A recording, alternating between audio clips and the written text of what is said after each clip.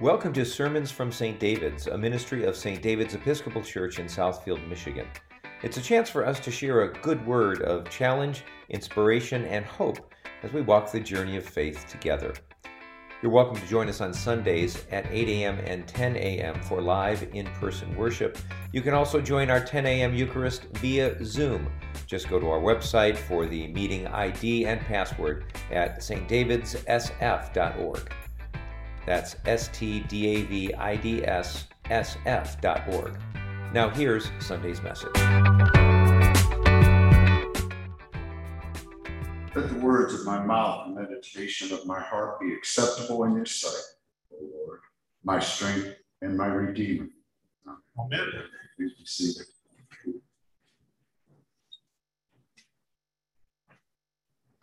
When I first looked at today's gospel from Mark, I thought to myself, well, let me look at the first reading, let me look at the second reading. What does the psalm say? Man, and then in the first reading, here we are, foolish one. No. So then I thought, I said, you know what? I ain't gonna come down. We're gonna talk about this. I'll do the homework just like I had to do with the bread, or Father Chris had to do last week with the eyes, hands, and feet. I recently read about Bible readings that there are some readings referred to by theologians as texts of terror. And I can get it. Let's face it. Some of these readings are extremely uncomfortable to us. They can hit too near home. And my friends, I'm living proof of that hurt at one time. We also watch how some people will take this Bible of ours and its readings to hurt people instead of love and support them. Pharisees did. They were very proficient at it. Again, at first look, you think, well, you know what, Mike, there's two stories going on here. Which one are you going to focus on? Well, I'm going to focus a little bit on both. I believe could be a little bit of a connection, not a strong one, but a love connection. So as we look at the first century Israel in the Torah, we see that most of the writing is about men because women were on the lower level of society. They were property of men, and children no better off because they could not produce anything. Now, women had their place in society. Let's face it wasn't very good or glamorous. An example would be mourning rituals in the first century. The women were far away in Yahweh's temple. Women prayed at the northern gates, while the men were allowed in the innermost courts of service. Now, correct me if I'm wrong, but where's the fairness in all this? Where's the equality?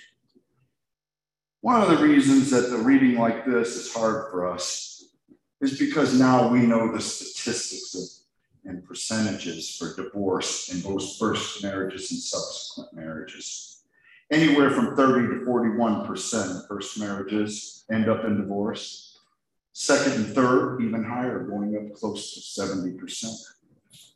And if you're sitting there thinking that religious people's numbers are lower, nope, forget about it. We're in the same boat with everybody else. As we can all see, the church and society has been struggling with this since Moses and the first century and how to deal with divorce. The problem is interpretation. And then everyone digs their heels in and on their beliefs, and it just gets totally messy at that point. But this is really not about what this reading is really about. It's just another opportunity for the Pharisees to try to trap Jesus. It says that the Pharisees came to Jesus to test him, as if that was something new for Jesus. So they asked him, is it lawful for a man for a man to divorce his wife? Now, we all know that Jesus knew exactly what they were up to. He also knew Torah inside and out. He knew a man could divorce his wife and that in the Greco-Roman regions, that a woman could divorce her husband. Jesus knew the game. They were trying to trap him into an answer. Now, if he says it's unlawful, let's remember that Herod Antipas was the Roman governor in Galilee. We all know he divorced his wife.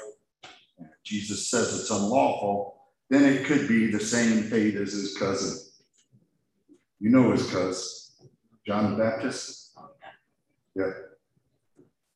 And if he says it's okay, then it could be seen as blasphemy because he dared to contradict Torah. And that would be punishable by death. Jesus knew either answer could mean death. So he asked them a question. What did Moses command you? In other words, what is Torah law? Their answer, Moses allowed a man to write a certificate of dismissal and to divorce her. This goes back to Deuteronomy 24:1, where if a man found something objectionable, he could write a certificate and send her on her way. Really? What's objectionable? You know, this is a little hardcore case. Is it bad breath, bad hair day? Maybe she burnt cornbread.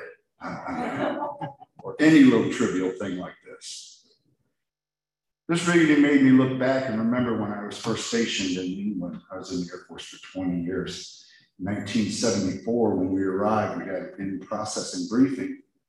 And they sat and said, gentlemen, if you're planning on driving a car in this country, you might realize that it is safer to hit the man or the child with your car or a woman. Don't hit that dog. Those are herding dogs, you know, like border collies. So I'm going, really? This is a little bit harsh, you know, put a dog up above that. But hey, people do it. Now back to our story. Jesus turns the tables a little bit and points out, and he starts to teach. Obviously, it was needed. It says, because of your hardness of heart, he wrote his commandment for you. But from the beginning of creation, God made them male and female. For this reason, a man shall leave his father and mother and be joined to his wife.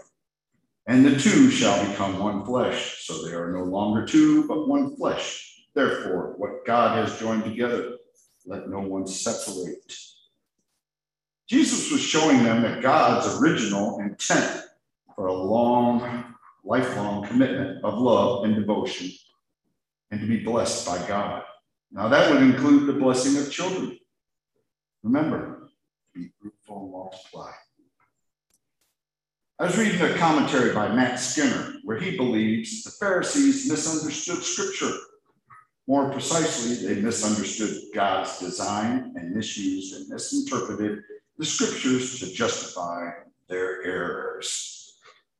And that sort of made sense to me. My thoughts are, although Jesus was teaching, it was based on love, not out of anger or hatred.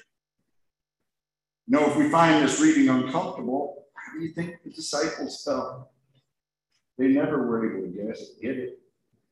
My belief is that God's intended for marriage to be a lifelong commitment, but God also created us. So God knows our weaknesses.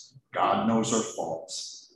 So God knows, unfortunately, there will be divorces due to physical, mental, or emotional issues. So God's love for us, just maybe, I was thinking, that maybe God allowed Moses to build an escape mechanism with this certificate, that divorce could be the lesser of two evils. Not sure, it's just food for thought. I'm going to give God and Moses a little more credit when they said that a handwritten certificate. Made me think, how many first century Jewish men could read and write? You know, so maybe there was a thing there called reconciliation. Again, maybe it's just a thought. Jesus' concern for the vulnerable continues when the people bring children to him. how children love Jesus and how he loved them. Isn't it interesting how children will not gravitate to mean people? They know instinctively who to love. So when we read this, we could also get upset on how the disciples talked sternly to the children. Because again, children like women had no significant status in life. The children could neither hurt nor help Jesus' ministry. Well, Jesus is going to take care of this real quick. And he said, "Let the children come to me, do not stop them, for it is to such as these that the kingdom of God belongs." Now my favorite saying in the Bible, "Truly I tell you," I love it, "whoever does not receive the kingdom of God as a little child will never enter it." Now, I said I'd try to tie them together a little bit. Maybe I do, maybe I don't. If I don't, come tell me. No, Mike, you missed it. After the service, or maybe I did. The two stories, Jesus has just uprooted all kinds of norms by showing his love by healing lepers, physically impaired, the blind, the deaf, women, children, Gentiles, the possessed. He ate with tax collectors, sinners, and all this with dirty hands. Told me they'd say it. So he didn't eat with dirty hands, did he? Anyways, as we know, and as we can see, Jesus' ministry shows us his love and devotion to all people with or without a voice or status in this world. They are the vulnerable without any power or ability to help themselves, but they and we have the love of Jesus and God. Children are innocent, so they accept Jesus with a childlike faith. Why? Because they trusted Jesus like they trusted us to care for them, to guide them. With that comes a responsibility for their spiritual guidance, in which we, along with our children's ministries, are responsible for. But it's a two-way street, and we need to observe these children and learn from them and their spirituality and how it's unconditional love for Jesus and God. They see this as a gift. We need to learn to come to Jesus with a childlike approach. That is, with empty hands, open minds, and trusting hearts, totally dependent on this beautiful gift from God. I read this from another commentary, and it's so beautiful. I'll probably, like I said in the other service, pin this up on my wall in my study area. When Jesus embraced the children, he embraced the human race and replaced its pain with love that he had in his heart. And I love it. So we need to come to Jesus in that childlike faith. It's naive. It has an appetite to learn, appetite to love, and appetite for this total gift from God. Before I close out, I read another thing from one of these guys. I love these commentaries. I have 5 or 6 of them every time I got to read. There's no doubt. I'm going to let somebody else help me a little bit on this and clear my thought process up.